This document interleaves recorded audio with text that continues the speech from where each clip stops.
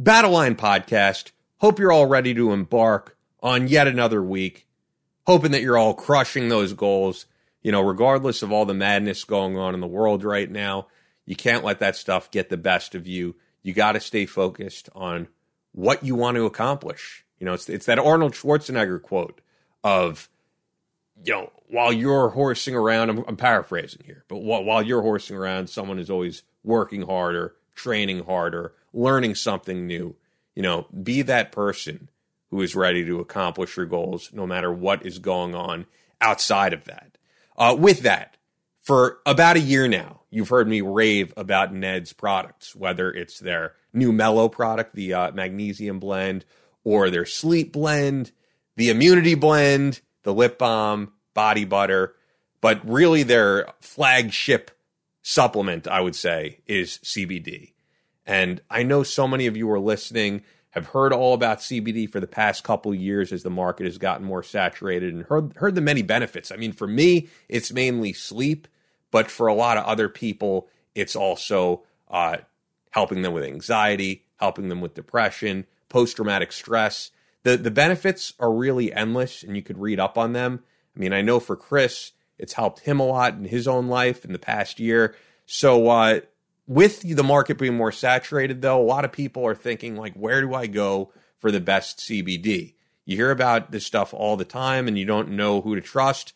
Well, that really is where Ned comes in. They produce the highest quality full-spectrum CBD. It's extracted from organically grown hemp plants, all sourced from an independent farm in Paonia, Colorado. Ned is a wellness brand offering science-backed and nature-based solutions that offer an alternative to prescription and over-the-counter drugs. Zero isolates, zero synthetic ingredients. So if you haven't tried CBD yet, I don't know what you're waiting for, but so many in our audience have become believers now and are subscribed to Ned. And we hope you subscribe.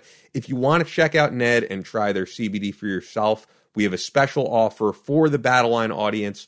Go to helloned.com/battleline or enter Battle Line at checkout for 15% off your first one-time order or 20% off if you want to get that first subscription order plus free shipping. That's HELLONED.com/battleline to get 15% off your first one-time order or 20% off your first subscription order plus free shipping.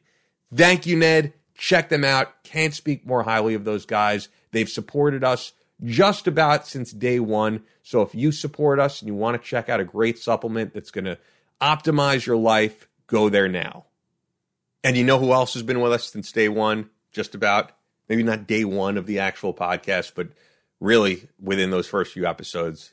You probably know who I'm talking about if you've been with us since the early days. None other than Fort Scott Munitions, who many of you have been shooting with and writing me that you love it and you feel the difference when you're shooting. They are a manufacturer of multi-federal patented solid copper and brass CNC spun ammunition. It's designed to tumble upon impact in soft tissue, leaving devastating wound channels for faster bleed out and quicker incapacitation. This ammunition was originally developed to innovate and improve on the standard of military-grade ammunition design, and it was found that not only did the TUI ammunition outperform competitors in the self-defense industry, but get this, it quickly became apparent that it would be a top contender for hunters alike. With the ammunition being CNC spun, the tolerances are some of the tightest on the market, ensuring that you receive the same results with every pull of that trigger. Fort Scott Munitions is available throughout privately owned businesses in all 50 states, as well as direct online through their website, and that's fortscottmunitions.com. FortScottmunitions. Go there now and use the exclusive promo code BATTLELINE for 15% off your order. Only available to our listeners. FortScottmunitions.com. Offer code BATTLELINE for 15% off. Fort Scott Munitions is a proud supporter of Chris Peranto, Battle Line Tactical, and the Battle Line podcast. Before we get over to Rod Rodriguez, I'll fill you in on some things. Let's get started.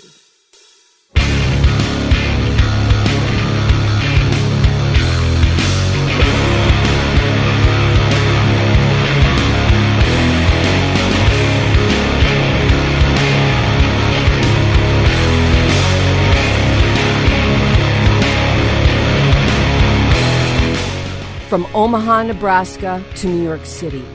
From planet Earth to extraterrestrial life in space. A podcast with no equal, engaged in unconventional warfare through your speakers and headphones. This is a show about embracing the suck, conquering your demons, and finding God in the face of adversity. Chris Tonto Peranto. Twitch is on. Motherfucker, I'm going to shoot you in the face. Ian Scotto. You know, Ian and I have been dating for a long time. You are now tuned into the Battle Line Podcast.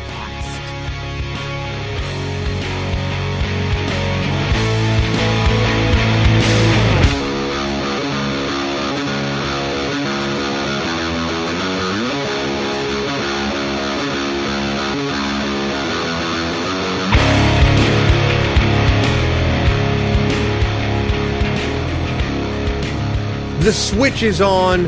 Battle Line Podcast. Just myself here this episode, Ian Scotto, because if you've been keeping up with Battle Line Tactical on Instagram, then you probably know Chris is in Louisiana right now with the Red River Range, teaching a defensive pistol course. Some of you listening might have just wrapped up and are hearing this now, and I'm sure it was a blast. I know a lot of law enforcement there, and if you were there, hopefully you learned something. But he's got a bunch more coming up. So, I mean, if you want to be a part of any of them, I can tell you right now, we got Paisley, Florida coming up next month, Lake Geneva, Wisconsin in May, Crete, Illinois in June, and Nunley, Tennessee in July. And you can learn more about any of those at tontosgearlocker.com under the Battle Line Tactical tab and sign up before they sell out. If you're in the area of any of those, I would say get on it right now. Chris does an amazing job, as does all the guys he works with. Benny Glossop, who you've heard on the show, Jeremy Mitchell, and Ben Morgan, who will be on the show this coming month. So, go there now, tontosgearlocker.com, and sign up for a course. I hope you're all enjoying this MLK Day, and some of you might have off from work, some of you might not, but, man, always good to reflect back on the words of MLK. It's funny because I feel like we all know him from or not all of us, but, you know, the country as a whole just knows him from one speech, which is the I Have a Dream speech. And there was so much more to the guy than just one speech. And, I mean, he stood for so many different things. If you read about his stance on Israel and his stance on a lot of different things, some things that I personally agree with, some that I don't, but definitely just a powerful voice in American history that needs to be revered and always revered. So hope you're enjoying the day. We have Rod Rodriguez coming on, which I'm excited for, and we're going to get right to Army Reserve warrant officer and also a podcaster in his own right. And, before we do, though, I wanted to sort of correct one thing. After I posted the last episode, Gary Brugman gave me a call, and I missed the call at first. I was like, oh, God, what did I do wrong? But Gary was actually like, loved the episode, man, which was cool because it made me feel like we covered things from a balanced perspective. I know that, Gary's a big Trump guy, especially because he got pardoned. So, I have my own bias on things, as does Chris, and we never hide those. But at the same time, I try to give as fair of an analysis of what's going on. And he seemed to feel that we did, which makes me think that we indeed did. But kind of a minor correction, but I wanted to make sure we do it. And it's not like he demanded I do this, but I just figured I would. When I said that Gary was at the actual rally last week, and I said he did not go inside the Capitol, obviously.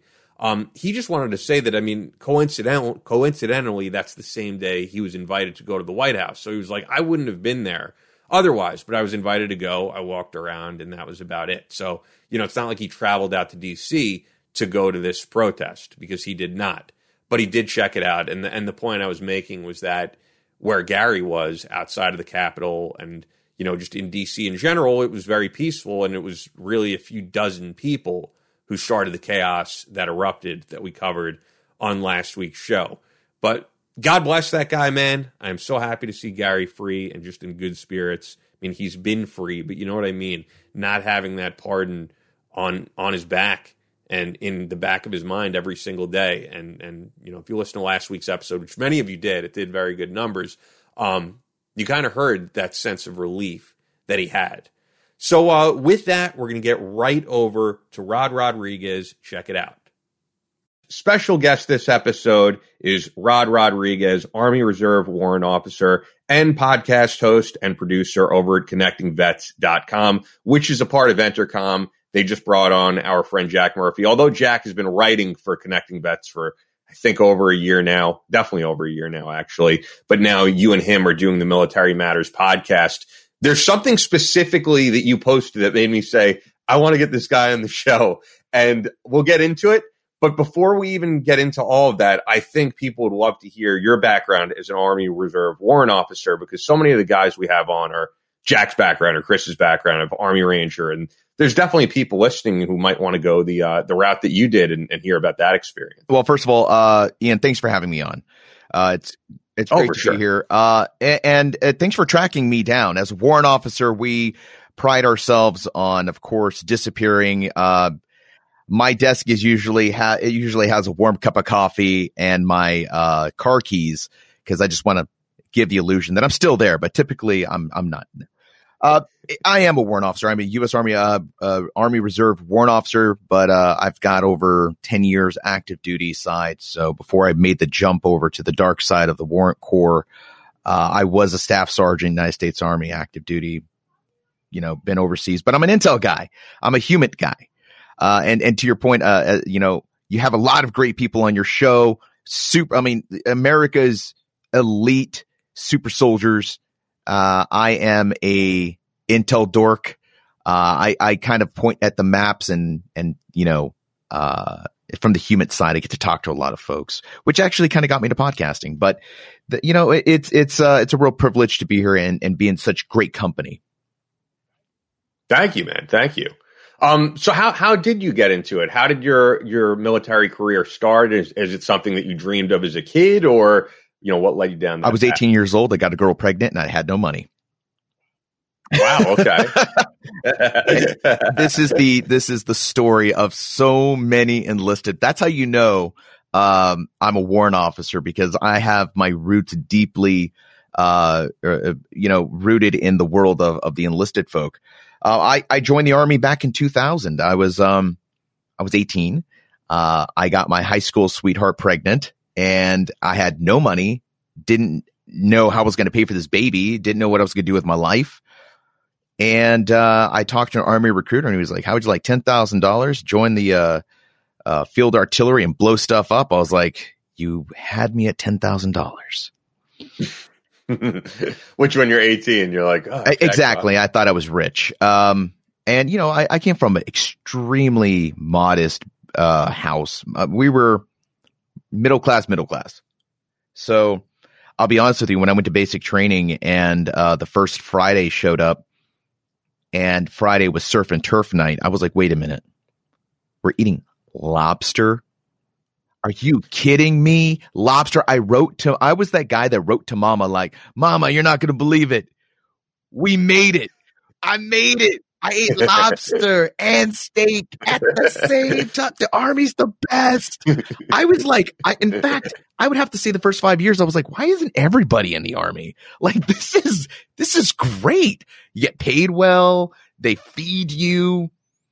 It's not hard. And you're like the first person I hear to say that. Like, the usual thing you hear is the pay is shit. Oh, dude, when you're 18, are you kidding me? Like, and then here's the crazy part, right? You see staff sergeants, sergeant first classes rolling around in like dualies. They own BMWs. They got nice cars. I'm like, dude, I thought I had won the lottery. I'm looking around like, this is the world's best kept secret. I don't understand why anybody goes to college. I don't understand why anybody works at a factory. Join the Army. This is great. Of course, you kind of wisen up as you go through the years. It does get tougher. It does get more political, and you start learning some of the ugly sides to the Army, the ugly side of the Department of Defense, really. But I'll tell you, I had two heroes coming up: a staff sergeant and a warrant officer. I would look up to these staffs. To me, I thought the staff sergeant knew everything. That E6 was a walking encyclopedia of military knowledge. And then the warrant officer was cool. Like, that guy was always cool. Like, he didn't talk down to me like the regular officers, but he also didn't chew my ass out like the senior enlisted. He seemed always like this safe space. Like you could talk to Chief about anything and he wouldn't treat you like crap. In fact, he would encourage you. He would push you in the right direction. They always knew the answers to really weird, obscure stuff. So I always wanted to be a staff sergeant. Never wanted to be an E7. Didn't want to be a platoon sergeant. I didn't want to not necessarily take care of soldiers, but I didn't want to take care of big problems. Like I loved my MOS. I just wanted to concentrate on my job and work with the people inside of my job. I didn't want to like worry about beans, bullets, beds and, Private Snuffy's, doing this thing and Private Snuffy needs that. Like, oh God, I don't want to deal with that. I just want to be an E6 and a warrant. And I literally went the day that I'm 86, I was like, yeah. Shortly, two years after, they're like, hey, E7 list, that's going to come up soon. I was like, warrant officer packet. I actually made E7 at warrant officer candidate school. And I was like, right on time, man. Right on time. That's excellent. So where did the whole experience go from there of, because it's a long career that you've had. Yeah, it's been an interesting career. Human intelligence, we are we are the real different intelligence int out of all of them. I tell folks all the time that we are the only one where our playbook has been published. So because of the Abu Ghraib scandal in 2003, I believe, the human intelligence world really got exposed. It got pushed into the limelight. Everybody tore it apart. Congress now became aware of interrogations and all this other stuff, publicly. And our FM 2-22.3 became public knowledge. It became published. Show me another intelligence branch where it's publicly exposed. You will not find signals intelligence exposed. You won't find IMINT really exposed, like the deep IMINT. We're the only ones. And that means we also carry a lot of responsibility in what we do. Everything we do is always under the microscope, which is why warrant officers are so critical to the human branch, simply because we are that nexus point between the commander and operations. So when that commander looks at me and says, can we do this? I have to know whether or not that meets the letter of the law, that fits our mission, because if I don't, we're all going down. And I will tell you, JAG, it was funny, back in the early days after Abu Ghraib, I literally had a JAG officer tell us right before deployment, I've never convicted a 35 Mike. First time for everything. I was like, thanks. Like, this guy is gunning for us, man. But you talk to people. That's 99% of your job is you're talking to people. The other 1% is paperwork. I love talking to people. I love learning. I love hearing people's stories. That's the thing that everybody thinks interrogations are about, batteries and, torture, which is 100% not true. I've taught schoolhouse. I've been out there. I've done the job, and it is talking. It is about building relationships with people that you would never think you could build a relationship with. And that's podcasting. A podcast is building a relationship with your audience, building a relationship, telling a story. I don't think it's necessarily about self-promotion, even though you could look around and a lot of self-promoters out there. Everybody wants to push their agendas, but whatever. Yeah, coming from the radio background, I always talk about it's, radio and all media is based on selling people to advertisers. That's how it is. Now in the days of like Patreon and stuff, you actually can make an income just doing it based off your audience wanting to support you and giving them extra content. But generally, it's just you're selling people to advertisers. That's 100% right. And a podcast is inherently a different animal than radio. Yes, a podcast typically, well, not even typically, I can't even say that. Not all podcasts have sponsors. A lot of podcasts are like guerrilla radio. It's a guy with a microphone in his house, and he has something he wants to talk about. He's passionate about it. He might gain a small number of followers, but it's about your story. It's about telling people about what you think and sharing ideas. So I had this idea of I like it. Most people, like most guys, veterans. I was listening to Joe Rogan. Oh yeah. Joe Rogan is great at what he does. I mean, it's funny because Chris is like, when Chris is on here, not the biggest fan, whatever. But I just think it's undeniable that he's a very good interviewer. He has such a wide range of people on.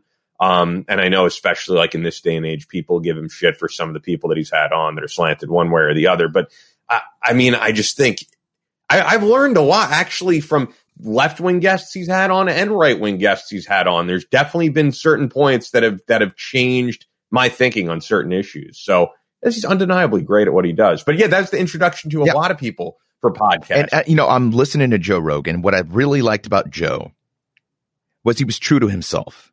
He still is. He interviews the people he wants to talk to. He doesn't care about your political beliefs. He doesn't care what your shtick is, really. He will talk to you if he wants to. That's his thing. I wanted to be my own man. I wanted to build my own business. I wanted to be my own boss. I didn't know how to do it though, because at the time I had just gotten out of the Army. And you know what? Can I rewind a little bit, because I want to ask you this before we go too far off track from you speaking about it, because you kept bringing up Abu Ghraib. Did you know anyone personally with involvement in that, or was there?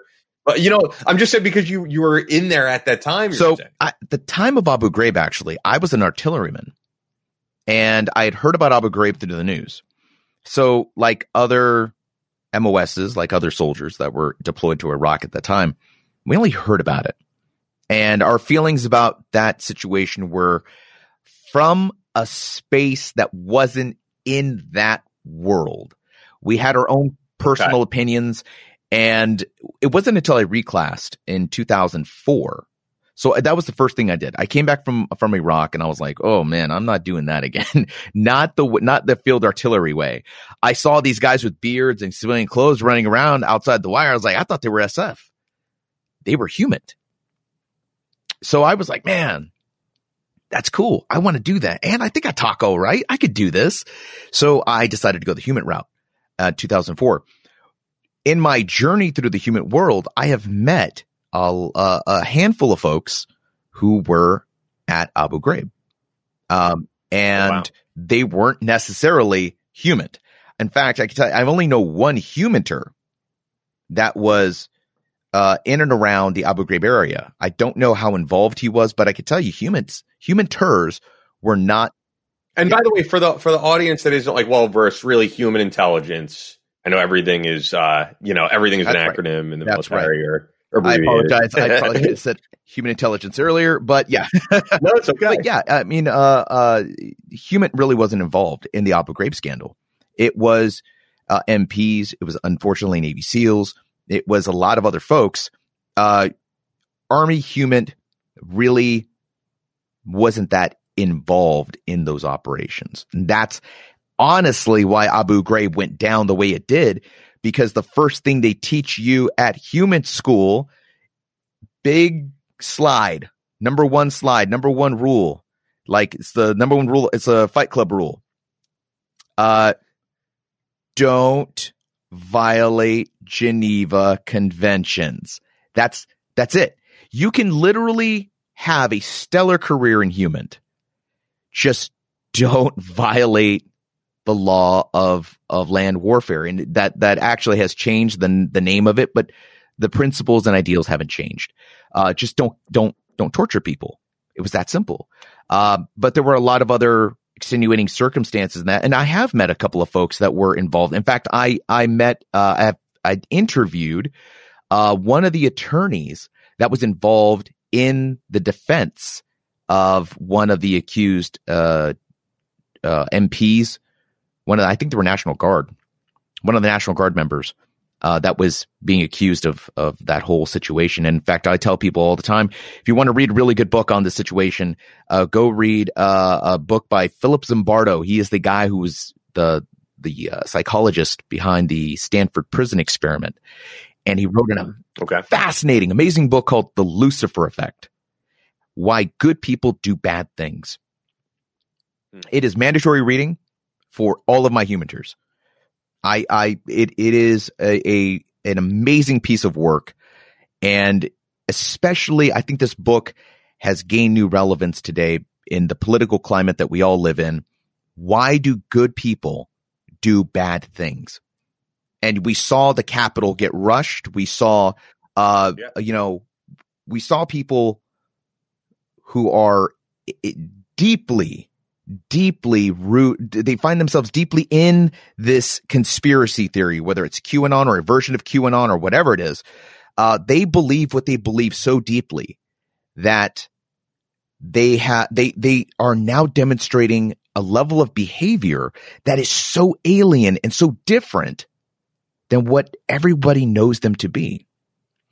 We saw school teachers, veterans. We saw police officers fighting police officers. There was a social worker who ran up in government property, was yelling at authority, was being violent, and everybody that knows these people are like, what?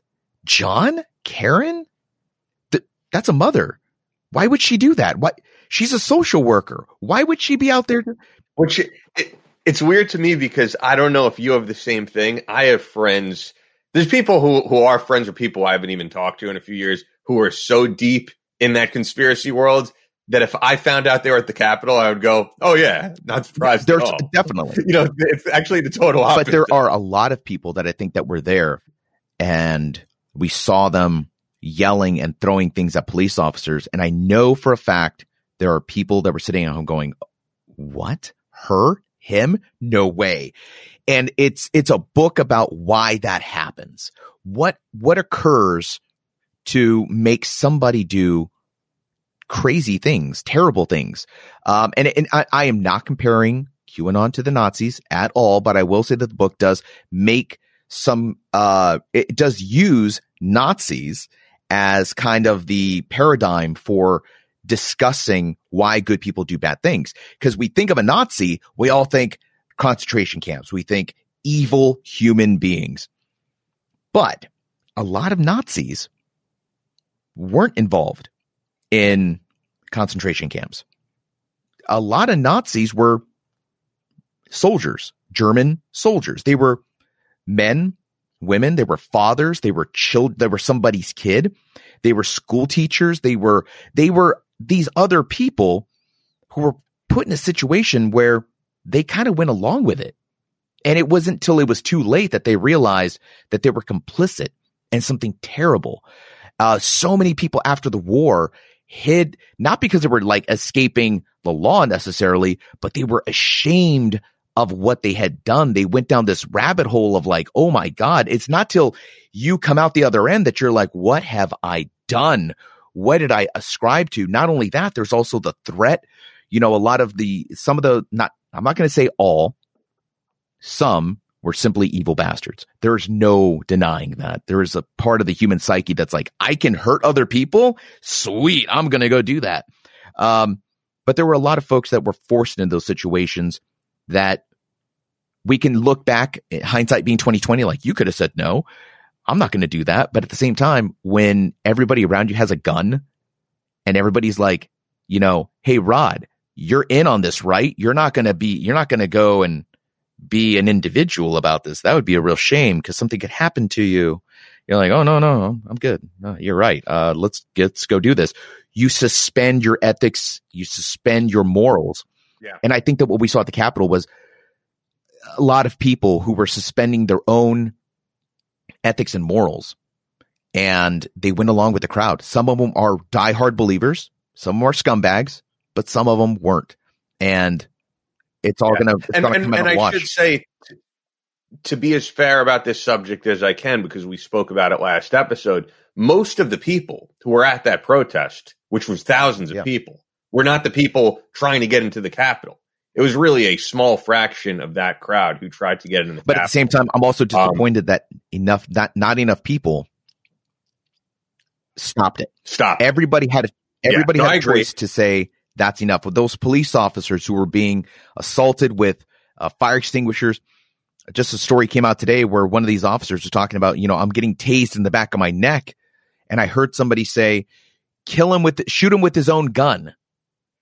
Like, I saw that. Yeah. Okay. Yeah. There's a point where we, as a human being, have to say, that's not how we do business. That is not how we treat other human beings. We have to stop. We have to interject. We have a responsibility, a moral responsibility to protect other human life, especially if it's a life you profess to hold dear, like that of a police officer. That dude's doing his job. Yeah, and I was going to say, when you talk about how people get thrown into these situations, I've read a lot over the years about people who were at the David Koresh compound in Waco, and they were like very normal people. They were like musicians. This guy, David Thibodeau, wrote a book. He was I think he met, if I remember correctly, David Koresh at a Guitar Center, and he just wanted to join his band. And next thing he knows, he's a part of this cult. Or Tim McVeigh. Tim McVeigh was a veteran, served honorably. And it was really that he went down a rabbit hole in the times after that. But, actually, I'm wondering, and I do want to get back to what we were talking about before, but I don't even remember off the top of my head, what happened to those people at Abu Ghraib, the ones who were actually seen in the pictures? Are they still in jail? What happened to all of them? Typical military punishment.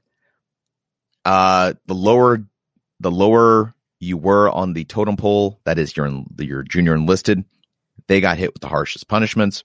The higher ups got letters of reprimand, and other things along those lines.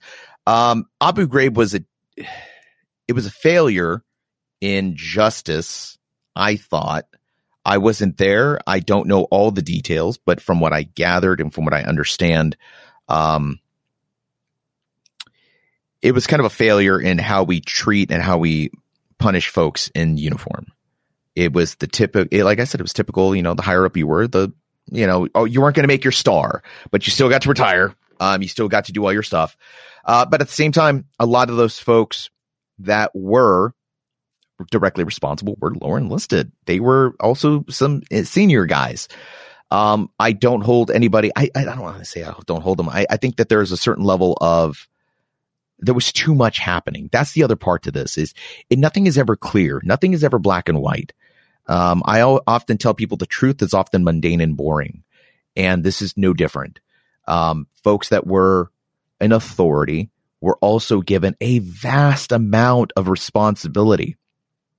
I mean, can you imagine if somebody told you you are now responsible for every action that is happening in your block?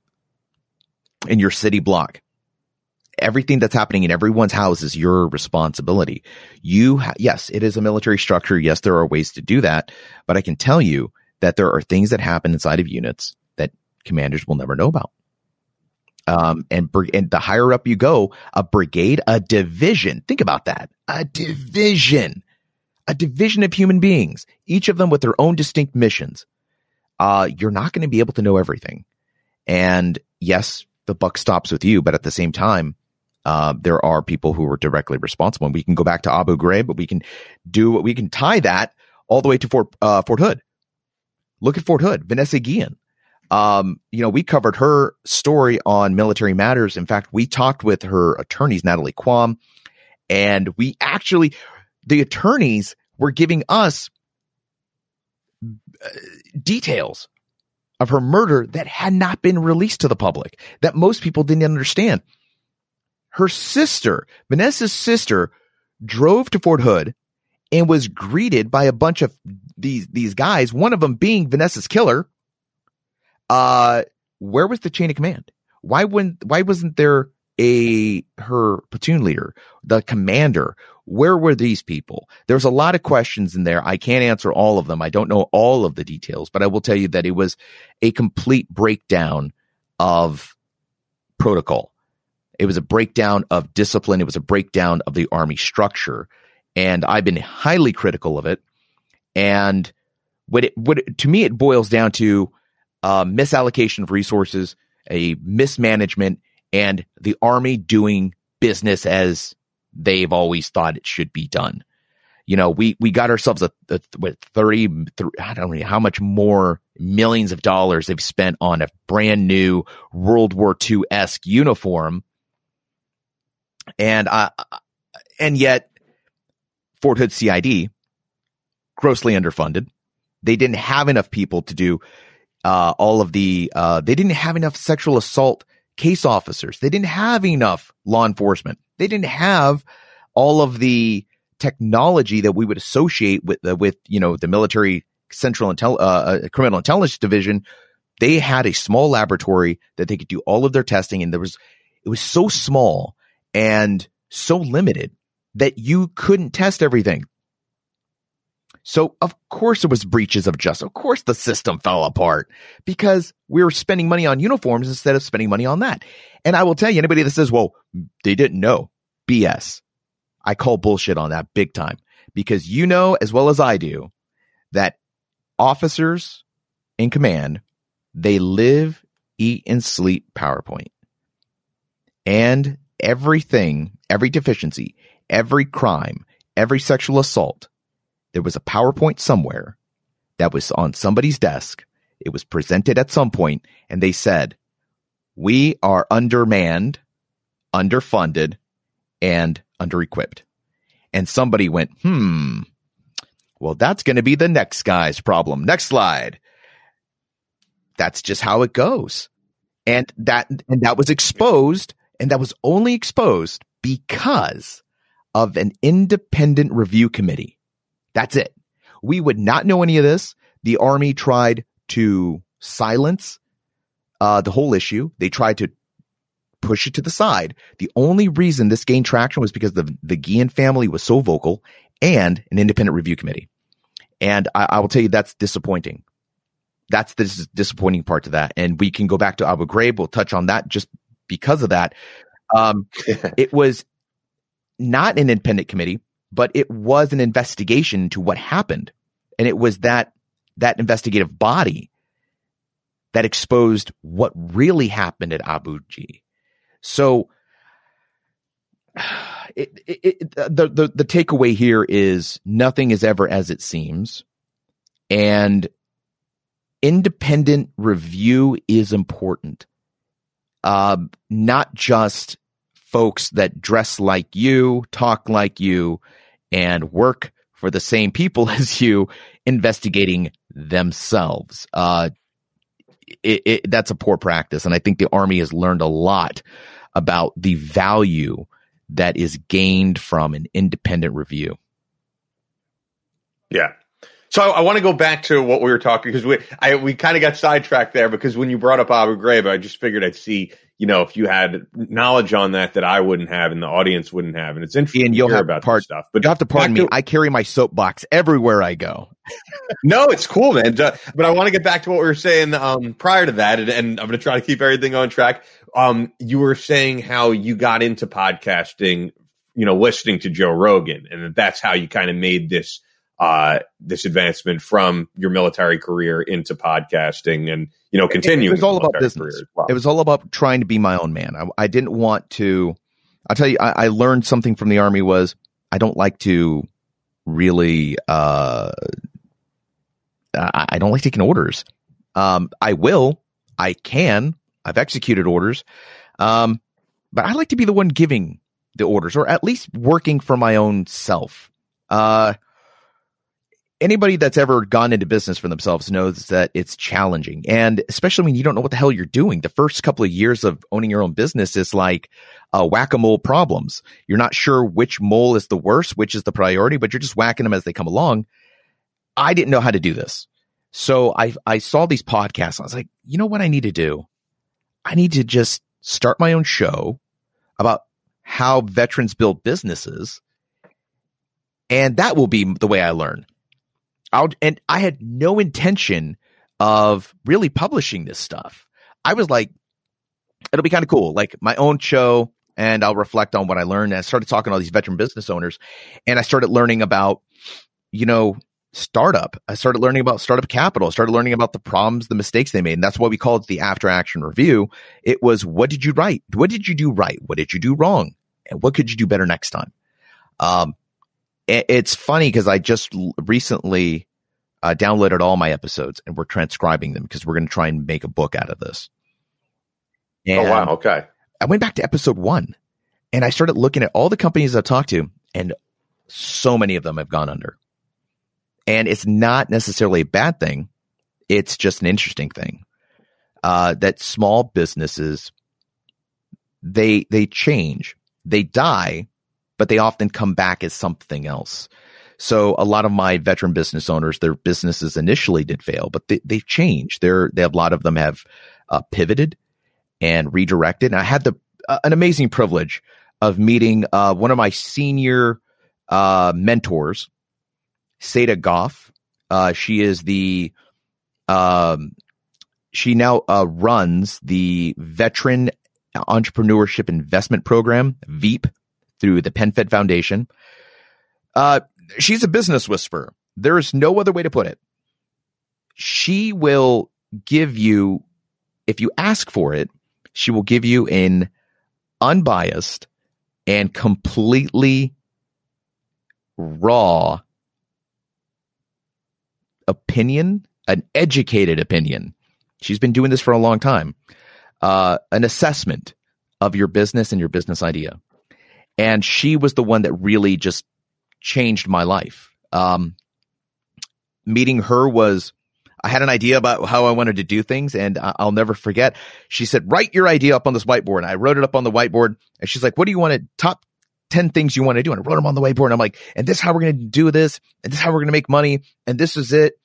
And she goes up there with an eraser, and she erases everything except for 2 or 3 things. And she goes, Rod, this is what you really want to do.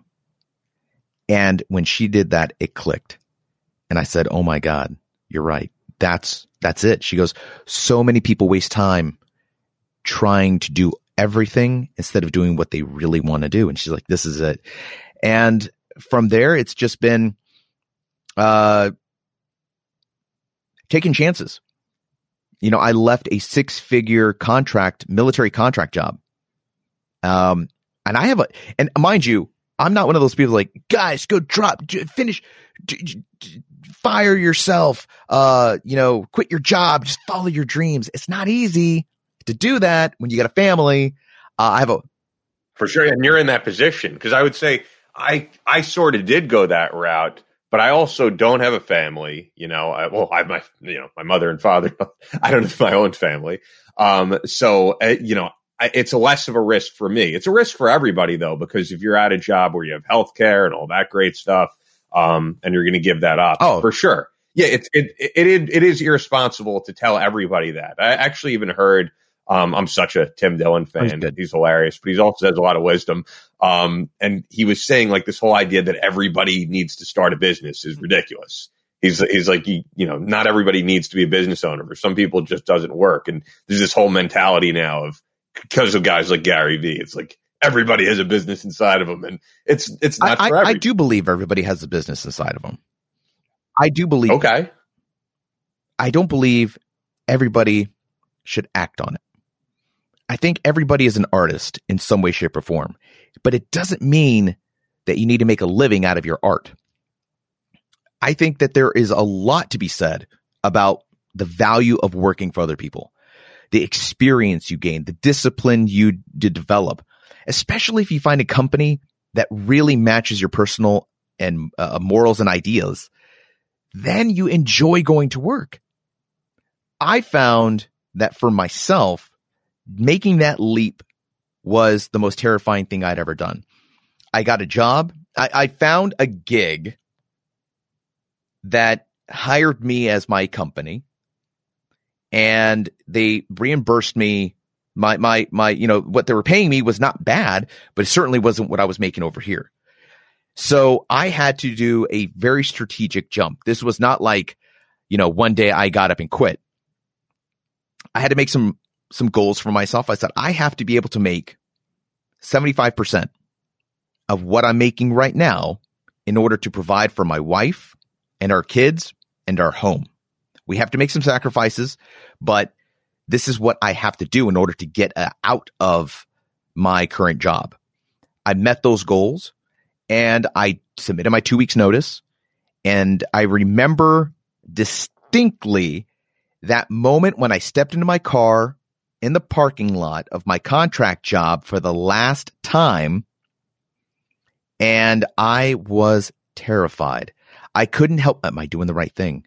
What if I lose? What if this contract leaves? What if my current job as an audio producer, what if I suck at it? What if this doesn't work? Will I lose my home? Will I lose my wife? Will I lose my kid? What's going to happen here? It's anxiety. It is horrifying. It is terrifying. And then COVID hit. Okay, so we were. Oh, so this is relatively recent. I quit my job 2 years ago. So the first year was great, man. I got business. I'm learning, and I'm like, oh my God, I got clients, and this is wonderful. I'm thinking, man, I did the right thing. We're riding high, man. Everything's good. COVID hits. And I was like, I lost 75% of my business the first week. And doing what exactly? So we were producing podcasts. So we were creating shows. We were creating social media content for companies. We're creating. See, this is kind of surprising to me, though, because I feel like with what I've done, I've seen podcasting just flourish because people are home. They have time to listen. It flourished after. So there was this weird thing that happened during COVID. COVID hits. The country goes on lockdown. Businesses did not know how to cope with this. So businesses were really looking at, our doors are open, or we provide services. We take that revenue and we use that to invest in podcasting and videos and all this advertising. Well, they were told you got to lock your doors. No more revenue. So you know why I haven't felt the same effects maybe is, the main sponsor of our podcast that sponsors every show is Fort Scott Munitions. Very different. The ammo industry is doing very awesome. Different industry. So I was dealing with a lot of companies that were shutting their doors, and they weren't even sure about their own survival, which means why are you going to sponsor? You don't need a podcast at this point. You need to save every penny because you don't know when you're going to open your doors. So I'm losing money now. Now I've got people calling me like, hey man, we can't do this. We're losing our business. And I have a choice. Like, okay, I can activate the clause in our contract that says you have to pay me up front or you owe me this much money. So these are a lot of businesses starting their own. They were businesses that had their own, they were starting their podcast or mid podcast or sure. That is a different story for sure. And a lot of them were not huge businesses. They were trusting, they were taking a chance on some podcasting and they were really interested. They would love they You weren't producing like Jeff Bezos' personal podcast. Exactly. Which that man doesn't need a podcast. No. What's amazing to me was I lose all this money. And I didn't activate. Not one person got their accounts activated. Not one contract that I initiate you're not going to pay me clause. I said, listen, we're all in the same boat. When you want to come back, let's pick it up again. Pause. I'm just going to hit the pause button on everything. Don't pay. That's fine. And now I'm freaking out because I'm looking at my wife like, okay, so this week we start at Monday. It's Friday. We have no money. No money is coming in for the next month. And, pucker factor, we got to figure this out. We shifted. We just pivoted. Literally in a week, we said, okay, let's refocus what we're doing. Let's look at more video. Let's approach people. And how do we create opportunity? How do we turn this around? And we started talking to people about Zoom. Hey, how can we help you open your doors? How can we help you create new content? How can we help you create, how can we expand your business into a couple of different worlds that you didn't even know existed? And that's where Clear Commo, my business, really started taking off. Was like, okay, we pivoted. It was a scary pivot. It was a lot of cooperation, a lot of teaming up with other people to really like find our weaknesses. They supplied the strengths, and then finding their weaknesses, and it turns out we supplied their strength. It was a lot about different businesses coming together and rebuilding ourselves. And this last year of COVID really taught the world, I think, or taught businesses that you have to approach, you can't just depend on one delivery method for your product or service. You got to find a couple of different ways to do this, because COVID is the dress rehearsal for something worse. There is always going to be something worse coming down the pipeline. So what do you do to plan for that? Well, you have to have a good social media strategy in place. You have to understand social media. You have to understand how to leverage Zoom, how to leverage Microsoft Teams, how to leverage Squadcast. What do all of these tools have to do with each other? And what do they have to do with you? And what do you actually need? And where should you actually be? You know, prior to COVID, you would see companies throwing content at everything. And it was that wonderful Gary Vee time where it was like, if you need to have a TikTok, you need to have a YouTube, you need to have a Vimeo, you need to have a podcast. And okay, all of this stuff takes time, money, and effort. And it has to be good. And if you're throwing, you know what I mean? Everybody can launch all this stuff, but you have to have something that people want to check out. People want to. And they were throwing spaghetti at the wall. And so many people talk to me who want to start a podcast, and there's like no plan in place and you almost want to ask them, like, is this something you would want to listen to? Because if it's not, then no one else is going. My favorite thing is I want to start a 1 hour YouTube video. A 1 hour YouTube. Are you Joe Rogan? I don't think so. Chances are nobody wants to listen to you for an hour on YouTube. Are you going to slice these off? Are you going to make little 5-minute vignettes? No. Just going to, I want to have a YouTube channel where I sit down with somebody no one's ever heard of and talk for an hour. And I'm like, so tell me, what shows do you watch on YouTube for an hour? Oh, none. So why would somebody watch your YouTube for an hour? There's different platforms for different reasons. And what got me was a lot of folks they want a podcast. What podcast do you listen to? I don't listen to podcasts. There's a lot of people. So how are you going to work that out? People prior to COVID were just throwing spaghetti at the wall to see what would stick. Now COVID strikes, money's tight, but you still need to advertise. You still need to remind folks that your yoga business has gone virtual, that your your store is open between these hours. How do you advertise on a tight budget? You do so by being strategic about where you put your money and your time and your effort. So instead of, trying to do TikTok videos and spending 30 minutes, an hour a day trying to do a TikTok video for an audience that does not give a crap about your product, you can utilize that time and do a 10 to 15 minute video, or you can do a 5-minute social media thing, or you can set it up your schedule. Like, we're going to do a live here, or insert a video here and an interview here. Okay. It became like, what can you do for me? We have to be laser focused and keep our shot group tight. Who can help me with that? And that's where our business came into place. We said, we can do that for you. We're affordable. We're fast. And unlike a lot of other companies that were relying on studios, that were relying on a place, we can do that. We can help you do everything remote, edit here, and you get your final product. And we teamed up with amazing videographers, amazing video editors, other sound editors, special effects guys. And we all kind of created this kind of like a co-op. So what I tell people all the time is, I never look at other businesses as competition. I don't believe in competition anymore. COVID taught me there's no competition in this world. It is cooperation, and it is partnerships. It's teaming up. In fact, there's been a point where I was like, I can't take another project on. Here's a guy that's my competition. He's really good at what he does.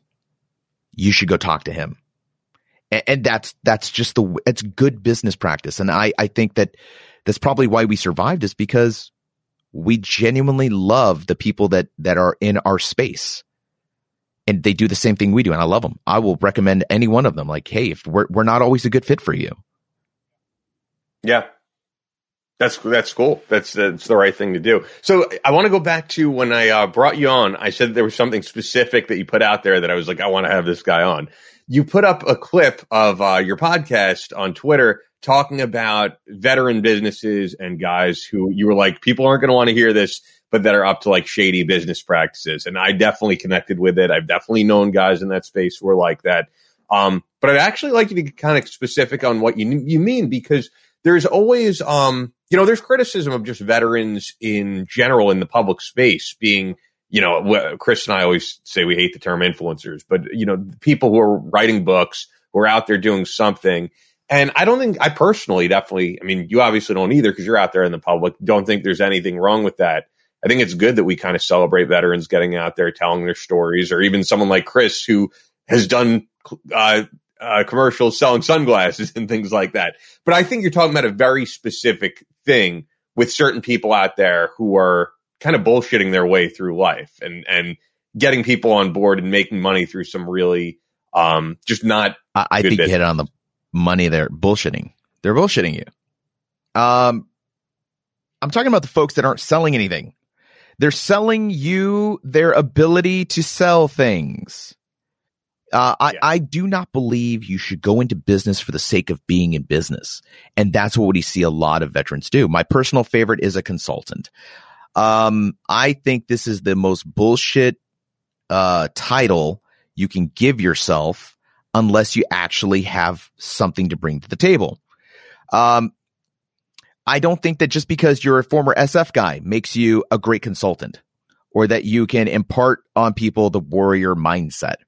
I think that there are a lot of folks out there that are selling snake oil, and they're draping themselves with the red, white, and blue. They're convincing you that they're good people because they're veterans, and they're not. They're selling you a $40 book. They're selling you a program. They're selling you something that is literally available for free on YouTube. I think there's a difference between selling services, and a consultant should be selling you the ability to feed yourself. A consultant shouldn't be there to like you now have to depend on that guy. He's your guru. He's your thing. A consultant should be able to go in there and be like, I'm going to show you how to fish. I'm going to show you how to do your own fishing. And if you still need me around, it's to help you with a different problem. But I'm going to show you how to fix this particular issue. I think there are some amazing business consultants, sales consultants, personnel consultants, human resources consultants. But I'll tell you what every good consultant does. They tell you what they're going to do for you. They never tell you there's a secret. And only I have this. I know the secret to this. And folks, for $50, you can learn the secrets of podcasting. The secret to and you see so much of that. And I mean, it's not, and it's definitely not just veterans. I meet people all the time that will, I've seen it. I'll meet people at the gym, and they're like, "Yeah, I don't know if they really use the term guru. I'm trying to think of the better term. Is the person they're apprenticing for, whatever. They're like, he started a multi-million-dollar business, and he's going to tell me how to do it. And if it was that easy, why doesn't he just start another multi-million? And why have I never heard of him? Nothing happens that way. Yeah, nothing works that way. And just because you kind of strike gold with something one time doesn't mean you can impart that wisdom and start a whole new business and it's going to have the same success. Doesn't work that way. So I had a guy on my show, and I'm not going to name names. Okay. I don't. Now I'm going to try to see if I can piece it together. So this guy I interviewed him a couple of years ago. And it was for the After Action review. And he seemed like a really interesting guy. He was putting out a lot of videos, brought him on the show, and he sends me all these articles that were written about him. And I was like, wow, this is really good. And I mentioned him like, hey, this person's going to be on the show next week. I'm really excited.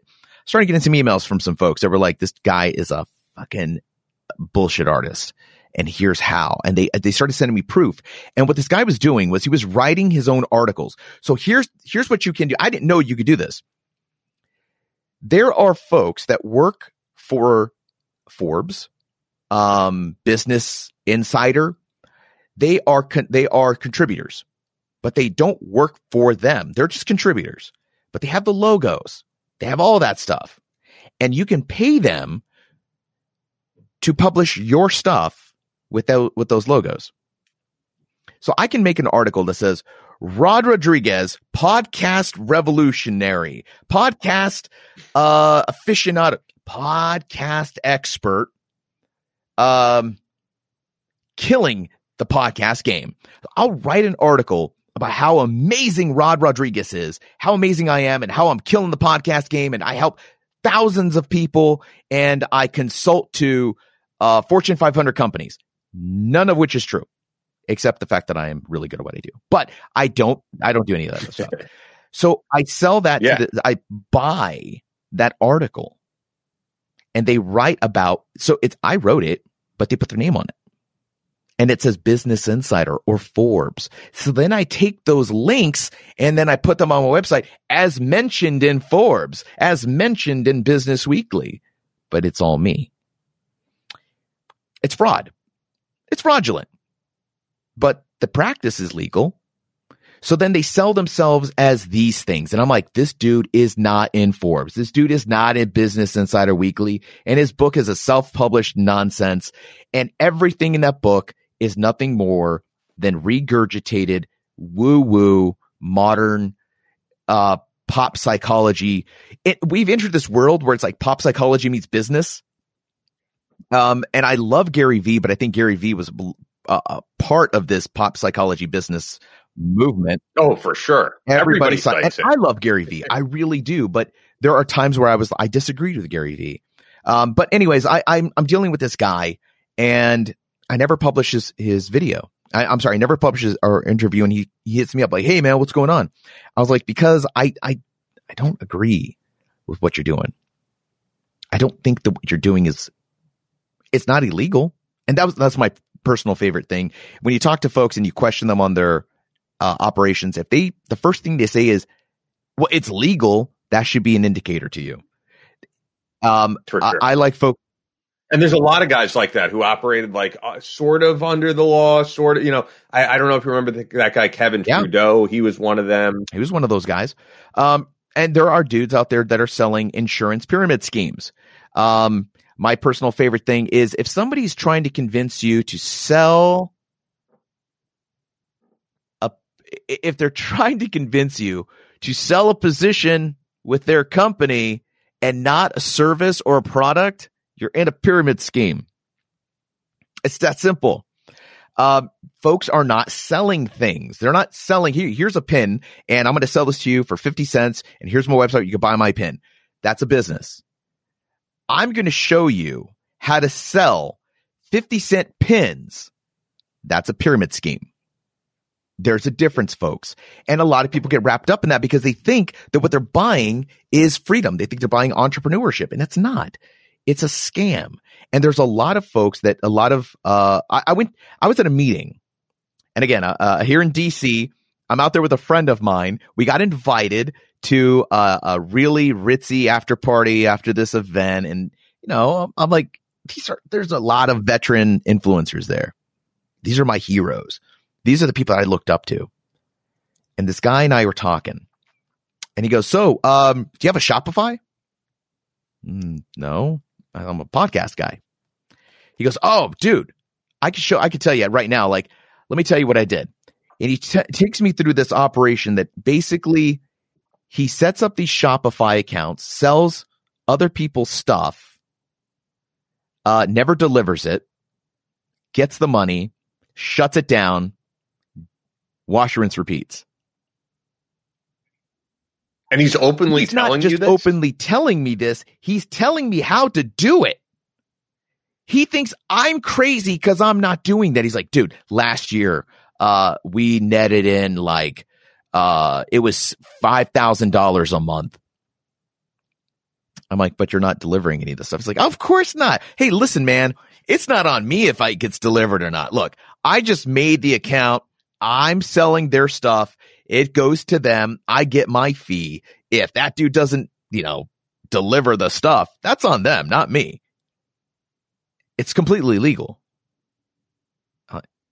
How is that legal? I don't know, That's but that was his big thing. That was his big pitch. It's completely legal, dude. Here's my card. Let me know if you want me to send my people. If you want to, I'll set you up with my people, and it's like $10,000 to start, but you'll get your money back in like a month. And I'm like, okay, that was weird. It's so weird to me, man, because I think when people hear this is why, especially with the younger generation, I think there's this anti-capitalism mentality, and this is like what they associate capitalism with, unfortunately, not someone who is starting a legitimate business that they love and want to help people and want to contribute positively to society. I say, if you want to be a business owner, if this is really what you want to do, ask yourself what you're selling. And if you're selling yourself or your expertise or your whatever, what else? What else are you selling? Who else is selling that? What sets you apart from everyone else? It's hard to say. I am not the arbitrator or the end all be all to what is a legit business. I'm a young business owner myself. But I will say that the successful businesses, the good businesses, the ones that I've seen flourish and the ones I want to do business with are from folks that legitimately want to change their industry.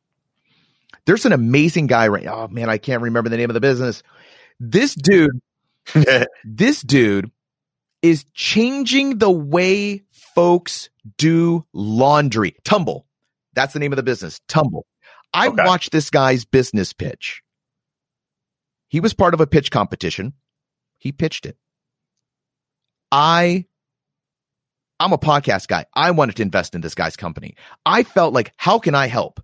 Because this dude is like, listen, laundry in apartment complexes costs this. It costs that. It's associated. He starts listing all the problems. And I'm like, I used to do laundry in a shared laundry facility. And it was expensive. And I never knew I had laundry stolen from me.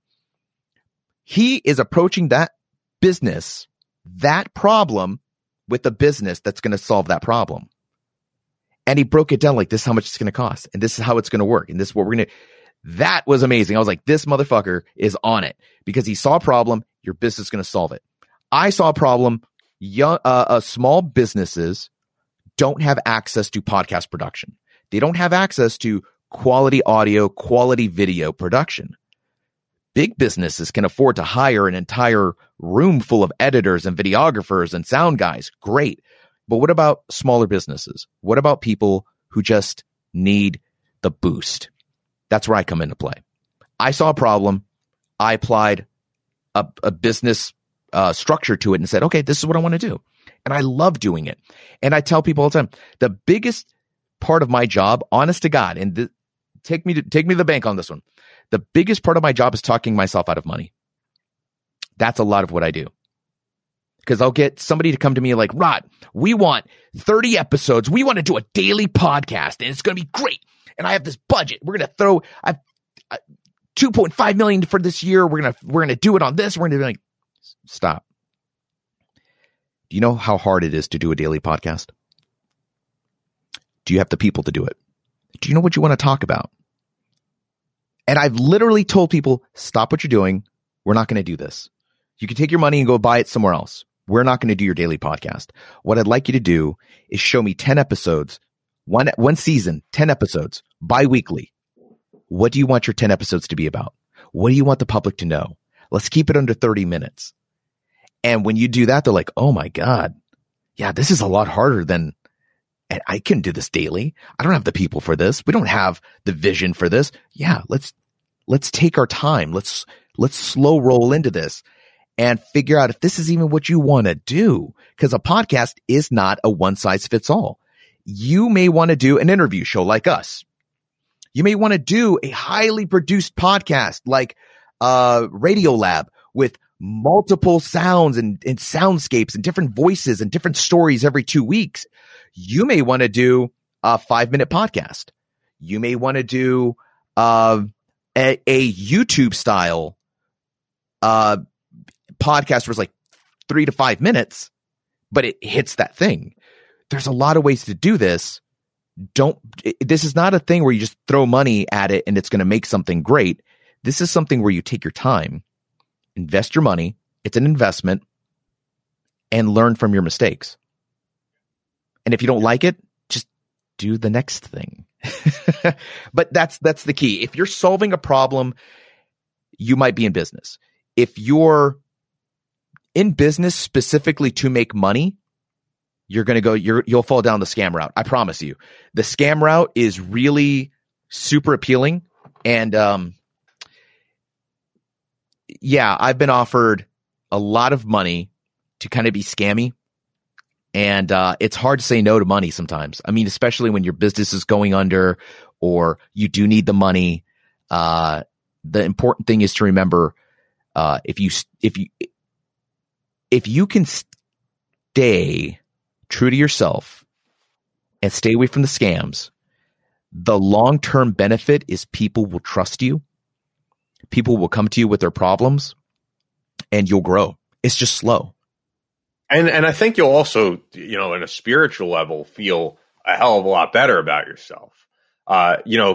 Chris, I could really say, is one of the most, genuine people I know and truly has integrity. And it is funny to me because I have had people, like I said, with the sunglass commercial. Everybody knows Chris Peranto from the sunglass commercial. There was one guy I booked and he goes, "Oh, Chris Peranto, is that the guy from the sunglass commercial?" And he didn't even ask it in a positive way. And the thing I had to throw out there, and it's absolutely true, Chris is like, if anybody criticizes me for that commercial, he's like, for one, I thought it was a cool thing to do, so I did it. But beyond that, he goes, "Look at any picture of me on the range. I am wearing those sunglasses." He goes, "Is there anything that special about them?" Not really. They're like a Walmart pair of sunglasses. But the fact is, he's like, I don't want to bring an expensive pair of Oakleys every time that I teach a course because I just don't want to lose them. These are good. They get the job done, and I feel fine selling them. And so it's just funny. Sometimes like guys get criticized for writing books that they feel good about or selling a product they actually feel good about. The sponsors we have on the show, we know and love what they do. And then some of these people that you're mentioning, they might be looked at as these good people, but then behind the scenes, it's just making money. And I can tell you, Chris, and hopefully me, I think he would say the same, have never been about that. We just want to put out something that people are going to enjoy, interview people that we think the audience is going to get something out of. And the focus is always on like the goal, the goal, the message, more so than like how do my personal favorite is you'll see people or hear them on podcasts like, "Ian, hey buddy, it's great to talk to you, man. Oh, hey, if you ever need anything from me, you know where to find me." And then you meet them in person and you're like, "Hey, Rod." They're like, "Yeah, whatever, man." Like, "Oh, wow." Or you'll see them in real life and they're yelling at their wife. True story. I saw this dude berate his wife in public. And this guy was always talking about, leadership, lead from the front, set the example. And he's talking to his wife like it was bad. It was like, I was thinking like, if he puts his hand up, I'm gonna whoop this dude's ass. like it was that bad. Wow. And I'm like, this dude is one person in front of the camera and in front of the mic, and you're a complete shitbag. This is the part that people need to see. Now, I'm not saying I'm perfect. I'm not saying that I live a life that will stand every amount of scrutiny, but there's no decision. No, but I'll tell you, there's no decision I've made that I'm not going to look back and go either, yeah, I was wrong, or no, I'll stand by that 100%. Be genuine, be true to yourself, and your business will reflect that. The last thing I will say on that is, when it comes to advertising, when it comes to self-promotion, there's nothing wrong with promoting yourself, man. If you want to wear sunglasses, if you get a promotion, if you get if somebody says, "Hey man, will you wear my sunglasses on this commercial? We'll pay you this amount, sponsored." Take it. If it's a product you support. Chris said, "Hey, exactly. I love this product. I'm going to support them." I'm using a Rode Procaster right now, and I saw you were using the NT USB as well. Yeah, right. The Rode. Yeah, I wrote to Rode. I wrote to say it. I wish they would. So here's what happened. I wrote to Rode about 2 years ago, and they're an Australian company. And I said, "Hey, listen, I like Shure. Shure microphones are great. It's the microphone of choice for Joe Rogan, but they're extremely expensive. Twice the price of a Rode Procaster. So I wrote to Rode. I said, listen, I'm a young, not young, but our business is young, and I want to, is there a deal that I can cut with you guys where I could maybe be a distributor, or I can sell your product? I'm not saying sponsor my show because I'm not asking for free money. I just want to know if I can get like a 10% off discount for buying your equipment if I mention you on the show, or if I just use your stuff, or what kind of deal can we cut? And I was very explicit. I'm not asking for anything for free, man. I just want a discount, and I'm willing to work for it. This guy emails me back. He says, well, what are you trying to do? I said, well, I'm trying to start a business. I'm trying to launch my business, and I want to be able to offer some microphones. I want to be able to offer, tutorials and show people how to do this stuff. And I really like this microphone. I bought one. I was like, I'm a big fan of it, but I don't have the NT-USB because they don't sell it they only sold it on Amazon for a while, and they were hard to find because they were all selling out. Yeah.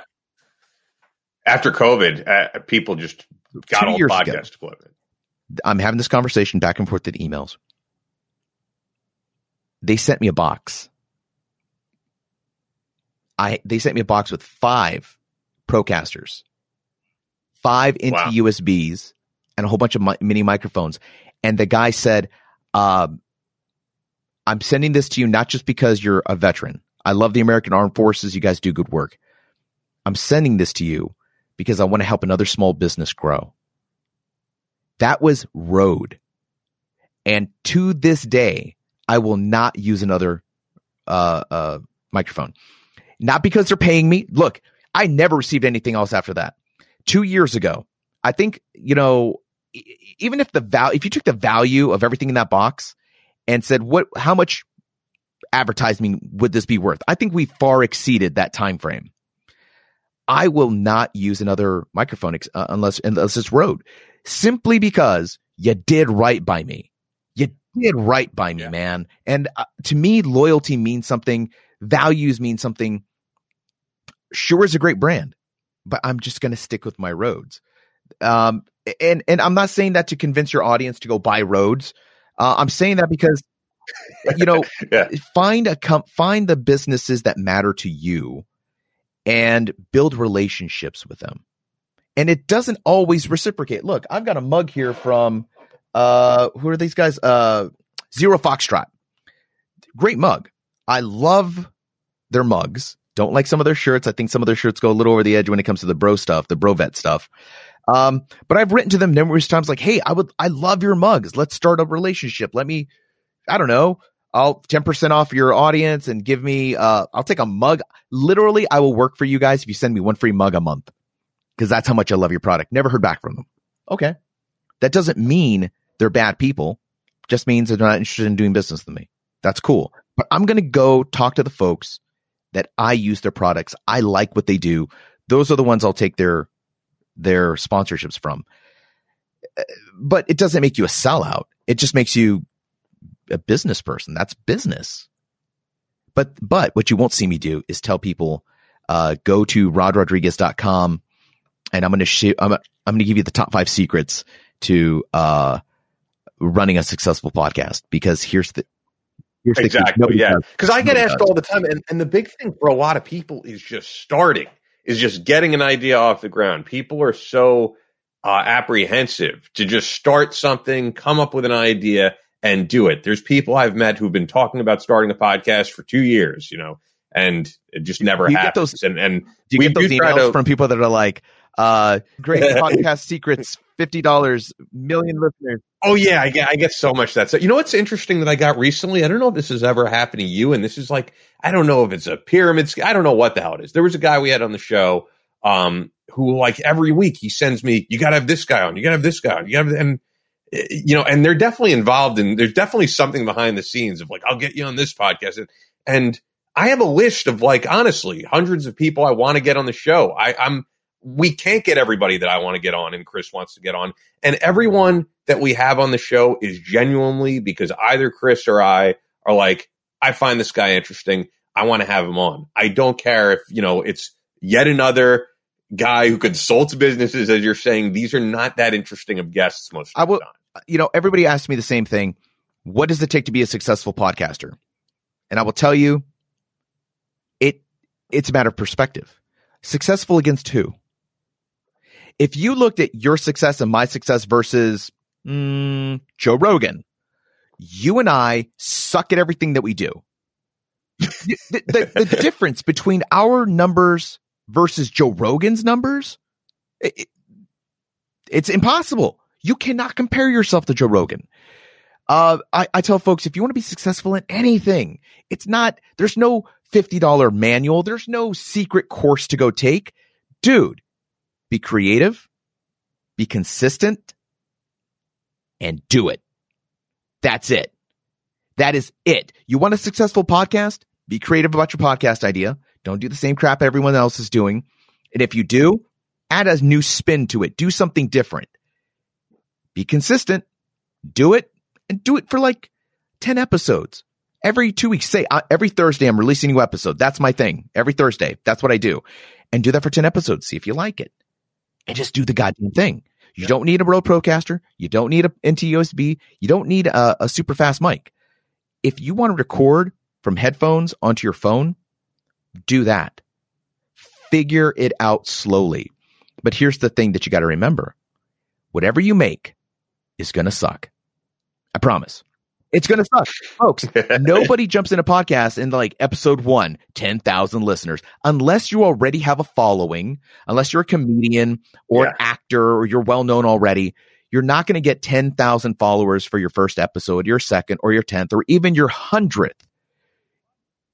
But sure, you know what, if I could just jump in here, you know what I do think is that you will get the feeling immediately of like, I really enjoy this, or you'll get the feeling of this isn't for me. Like when I first started at 88.7 FM, WRHU at Hofstra University 15 years ago, which is crazy, 15 years ago this month, there was definitely a feeling inside of me of like, this is for me. I enjoy it. And I'll be honest, I don't think I sucked at it. I think I've grown, but I think if you were to listen to my first show, there's people that I've listened to, especially when I worked on Andrew Wilkow's show, for example, who would sub in for him. I'll give you an example. I'll give you a great example that's just coming to me right now. I heard Buck Sexton the first time he ever did a radio show. The first time Buck Sexton ever did a full 3-hour show was subbing in for Andrew. And was it amazing? No, but I said, he's got it. He's got something there. And there's other people that I saw sub in for Andrew where I said, this isn't for them. Ask him. And you could always grow and get better, but you have to have that passion. Just like someone takes a course with Chris to do a battle line tactical. It could be their first time shooting a gun and they could go, I really enjoy this. This is for me. I could see myself getting it. Ask Buck to listen to his first episode. Ask him what he thinks. Yeah, he'll either tell you it sucked or he's got going to tell better. You know, like I said, I'm being genuine. I don't think I would ever tell you my first show sucked, but I got way, way, way better as I went on. I'll say my familiar. Yeah. But I do think you either have a natural ability to do this or you really don't. There's something that you have to start with for everything where it's just you're going to gradually get better with time. But there are people I hear and I could automatically say this is not for them or this is I'll for say them. That I thought I sucked. I was, the first time I got behind a microphone, I thought I sucked. A lot of people said, "Oh, dude, you sound good, man. This is your water, brother. You are fit. You're a fish in water, man. This is your medium." I feel looking back on it, oh man, that was terrible. Like a lot of mistakes. I shouldn't have done that. I shouldn't have said it like that. I could do better. Editing, blah, blah, blah. I think that we will always be our harshest critics. Now, if you felt like, you did improve, it's great, but I think you're looking at it I think you're a really positive person too. You're probably looking at it through the framework of I was here and now I'm here. I've definitely improved from where I was before, but from where you started to where you are now, drastic improvements. Oh, for sure. You know what it is? I could tell you now that we're talking about this that I think may have made the difference for me is that people who start podcasting now, they're starting from square one and they're getting on a mic. So the first time I ever hosted a radio show, like I said, I was at Hofstra University. I went through the course and it was a really tough course. They make sure you really know your stuff before you get on that microphone and host your first show. So it's about probably it's a whole semester plus of really learning all this, passing a physical test, of moving equipment and all that stuff, the board, learning all that, and then a test of what you do on air. With a traditional terrestrial station, it's like you have to say the 88.7 FM WRHU Hofstra University, which I could still do today, So I wasn't starting as much from square one as someone who just hops on a mic and has no background at all. And that could be the difference. Yeah, or Buck Sexton. Buck Sexton was regularly doing The Blaze. He was doing TV, but there's a difference between being a regular on a TV show and hosting a podcast or a radio I bought my show. first microphone off of Craigslist from a crackhead. It's not even an exaggeration. I bought a Yeti, a Blue Yeti, and I hate that microphone, by the way. I'm not a fan, but it was my first microphone. I didn't know any better. I just looked up, I Googled microphones, and it was like Blue Yeti. I'm like, oh, that's $100. That's a good investment. I could do that. Hooked it up, and I go buy from this guy who's scratching his neck, and he's like, yo, man. And I'm like, is this microphone work? He's like, yeah, it works, bro. It's good, man. I said, why are you selling it? He goes, man, turns out I rap like garbage. You know what I'm saying? $100. I bought it for $65, and I bought it for $65, and I bought him a meal at that McDonald's that we met at. And he enjoyed his meal, and he was like very gracious and thankful. And he's like, hey, man, if you ever need anything else, let me know, and I'll find it for you. I'm like, I am not sending you on a scavenger hunt to steal stuff from me. Colleen is bad enough. But that was my first experience. I recorded my first podcast at my dinner table in a echoey kitchen because I didn't know any better. And it was terrible, and it sucked. And then I met people like you who have all this experience. They're like, Rod, what are you doing? Let me show you about how to do this. Let me show you. If you're going to have the microphone this close to your mouth, the gain setting needs to be a little different. You also might want to get a windscreen. You also might want to make sure that you got an interface, and you might want to not use a USB unless you're going to do this because you're going to do that. Okay. You will go through the school of hard knocks. You will learn as you go along, but you cannot expect to be you're not going to hit a home run the first time out. You're not going to be a successful, quote unquote, successful podcaster because there's no such thing as a defined successful podcaster. We can look at Joe Rogan and say he's successful, but compared to what? Movies? Is Joe Rogan as successful as Larry King? Is Joe Rogan? I'm sure you heard about the Spotify $100 million. I think that's a success financially. That's a financial success. But is he successful to himself? Does Joe Rogan look at his show and go, I have the best show on the planet. It can never get any better. This is the epitome of all podcasts. I don't think he does.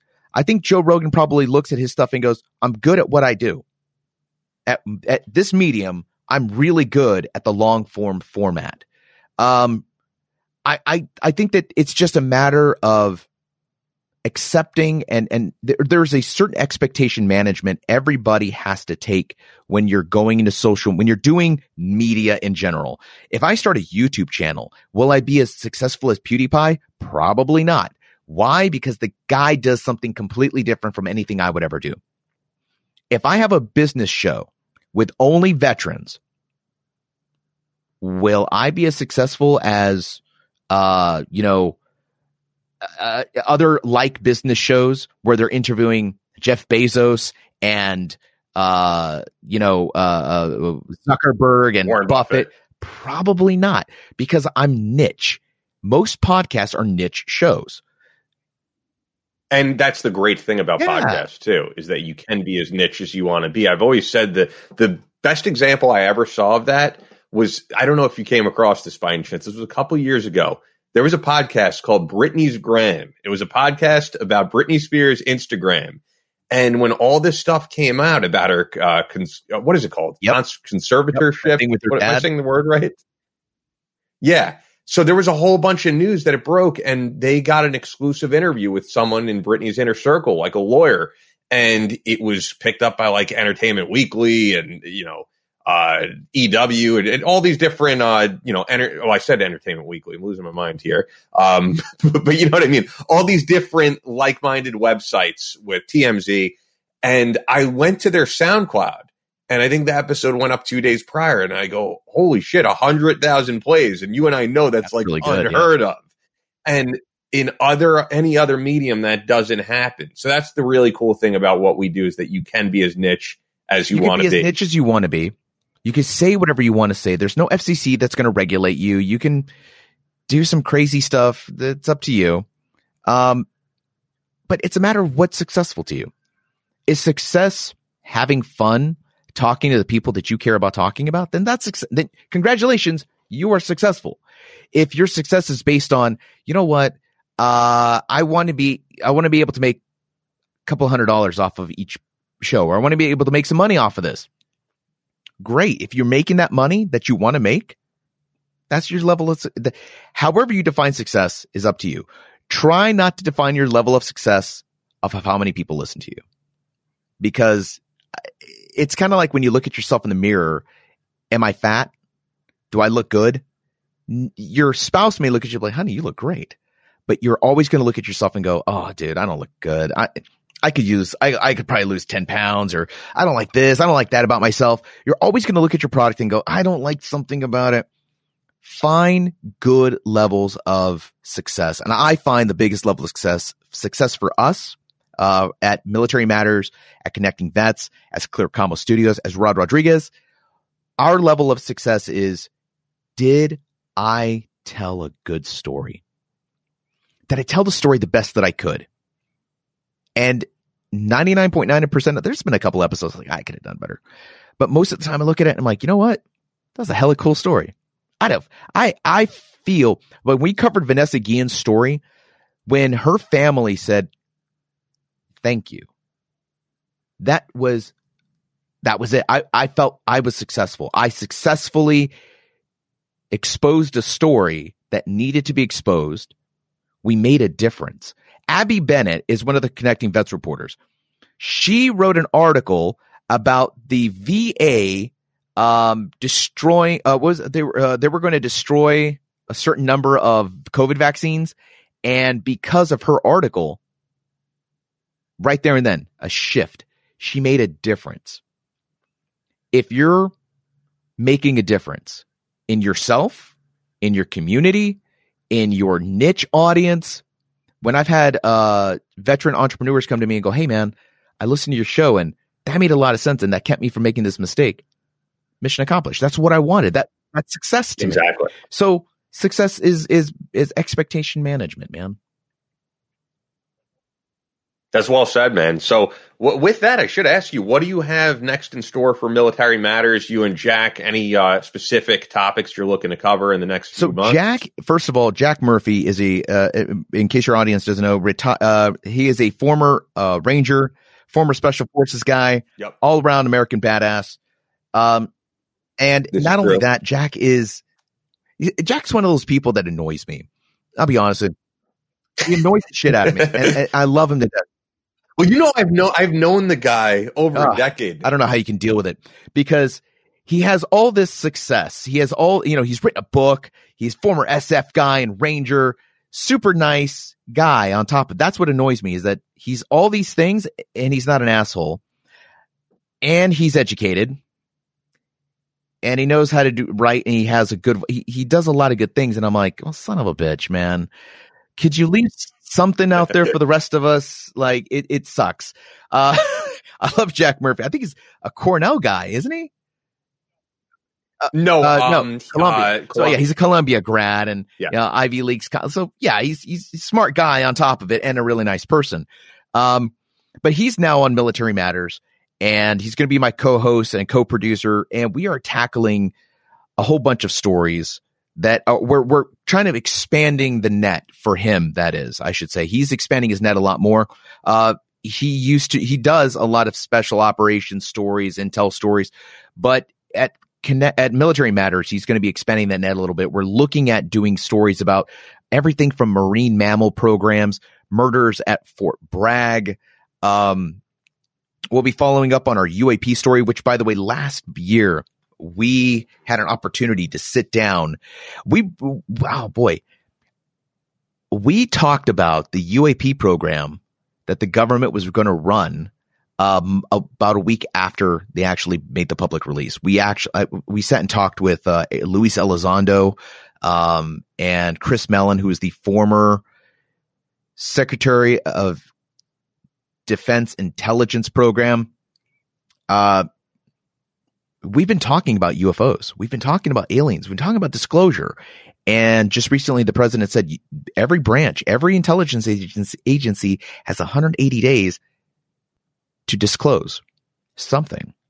Something's coming down the pipeline. I have it on good authority that this is going to be a phased approach, and that this first phase is going to leave some jaws dropped. I think there's a lot that's going to be happening in the next couple of months. 2021, I've been told on good authority by people who are still in government and positions of authority, quote, buckle up. Wow. Yeah. Rod, if you want to interview a guy who has a great UFO story that we had on the podcast not too long ago, Scott Guerin, Air Force PJ, encountered a UFO, took photos, published a book on it. Great guy. He might be a guy you'd want to get in touch with. I think the big thing here is that the government acknowledges there are things flying around. They don't know what they are, and that they are moving around government airspace, military and civilian, with impunity, and they don't know what they are. So the fact that the government admitted this in 2020 says a lot about what's going to be coming in 2021. So we're talking about that. So we've got a lot of different shows. But here's the thing about what I want people to walk away from knowing about Military Matters. The show is about everything that affects the DoD, not just the DoD. There are a lot of things that affect us as service members and as veterans. Today, I just got off an interview with John Freerick. I hope I said his name correctly. But he is one of the authors of the 25th Amendment. Ratified in 1967. He's one of the guys that helped write the damn thing. So we talked about, why does this matter to the military?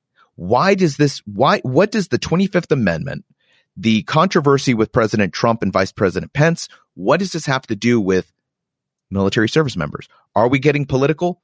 Maybe.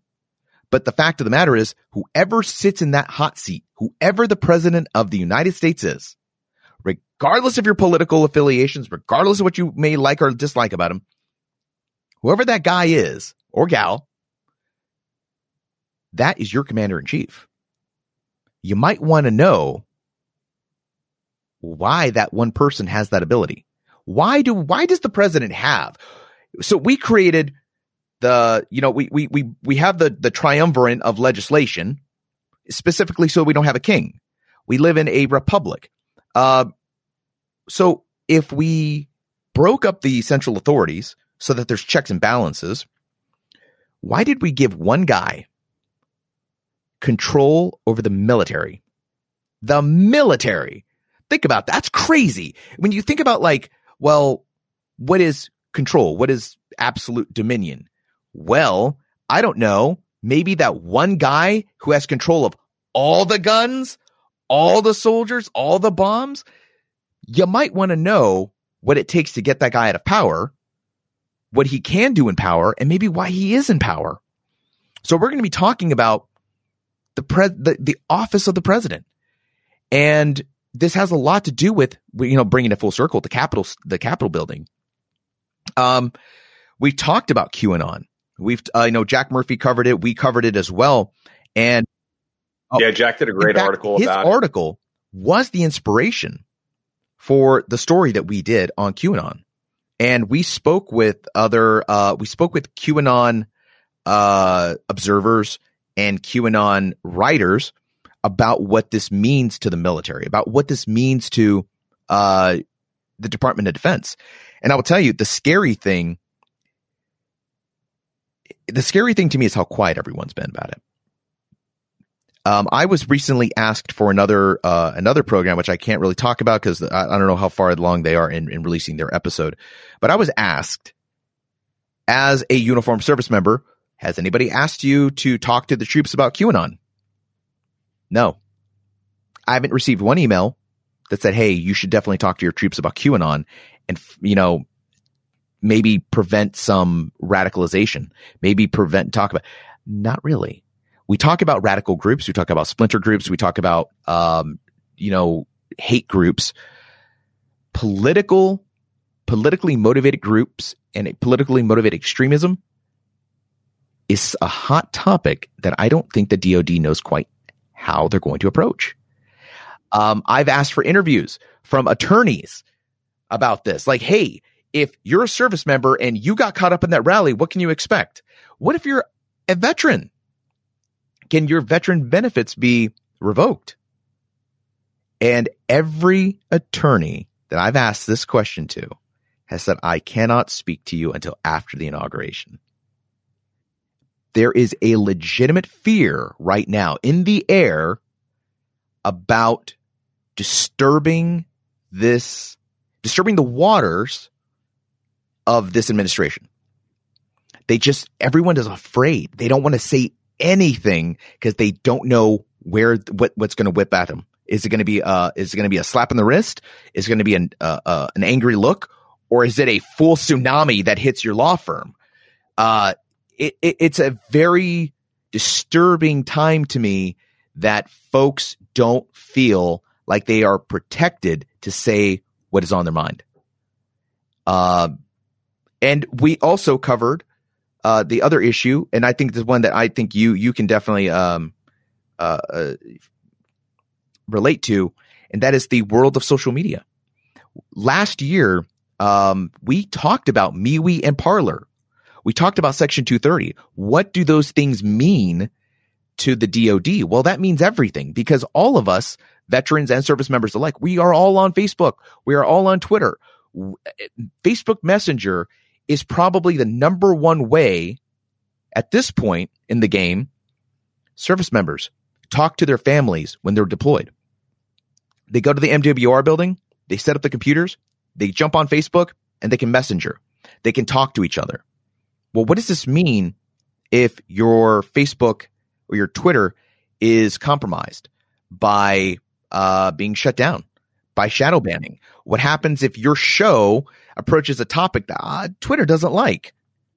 Well, can they legitimately shut you down? Parler just got shut down. We asked to talk to Parler before the shutdown. We were trying to talk with them immediately after the election, just before the elections went down.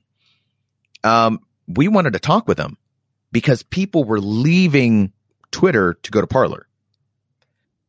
Now they're gone, and they've been deplatformed. Mm-hmm. They're completely shut down. And it turns out they were using like a trial version of a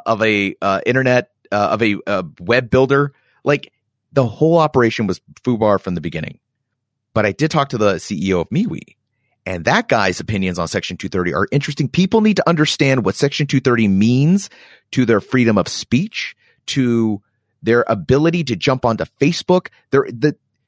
This is not just about what affects the DoD. This is about what affects the service members, what affects the ideals of the Constitution that we have been sworn to uphold and defend. And I want to reiterate, the Constitution, not the office of the presidency, not the vice president, not your congressional leader. We are sworn to uphold the Constitution. And there's a difference.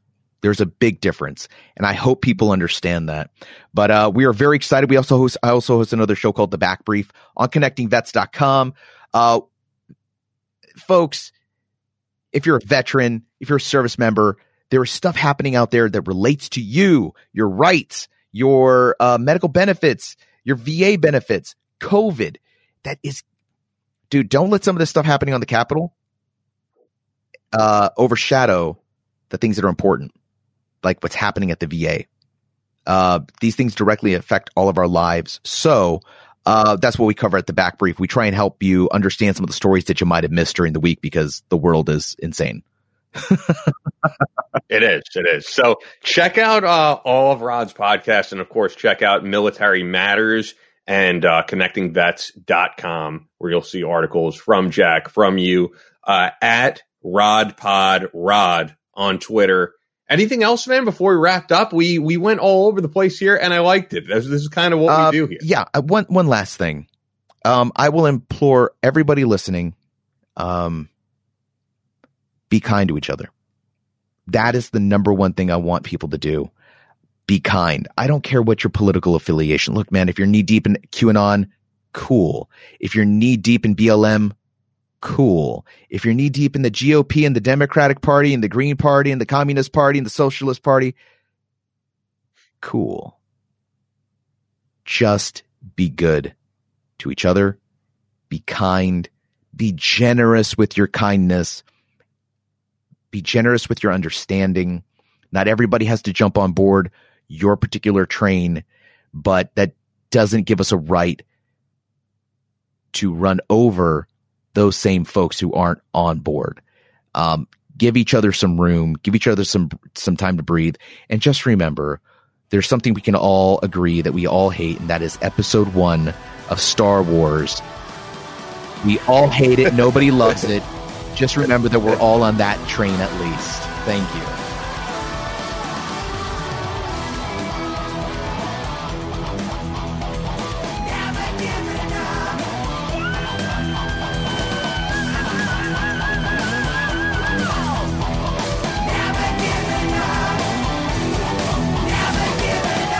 That's all for this episode of the Battle Line Podcast, but we'll be back on Monday with more American Straight Talk.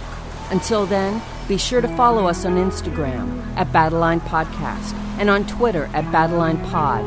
To sign up for future Battle Line tactical courses, go to www.christantoperanto.net. Believe in yourself, face all challenges head on, and as always, never quit.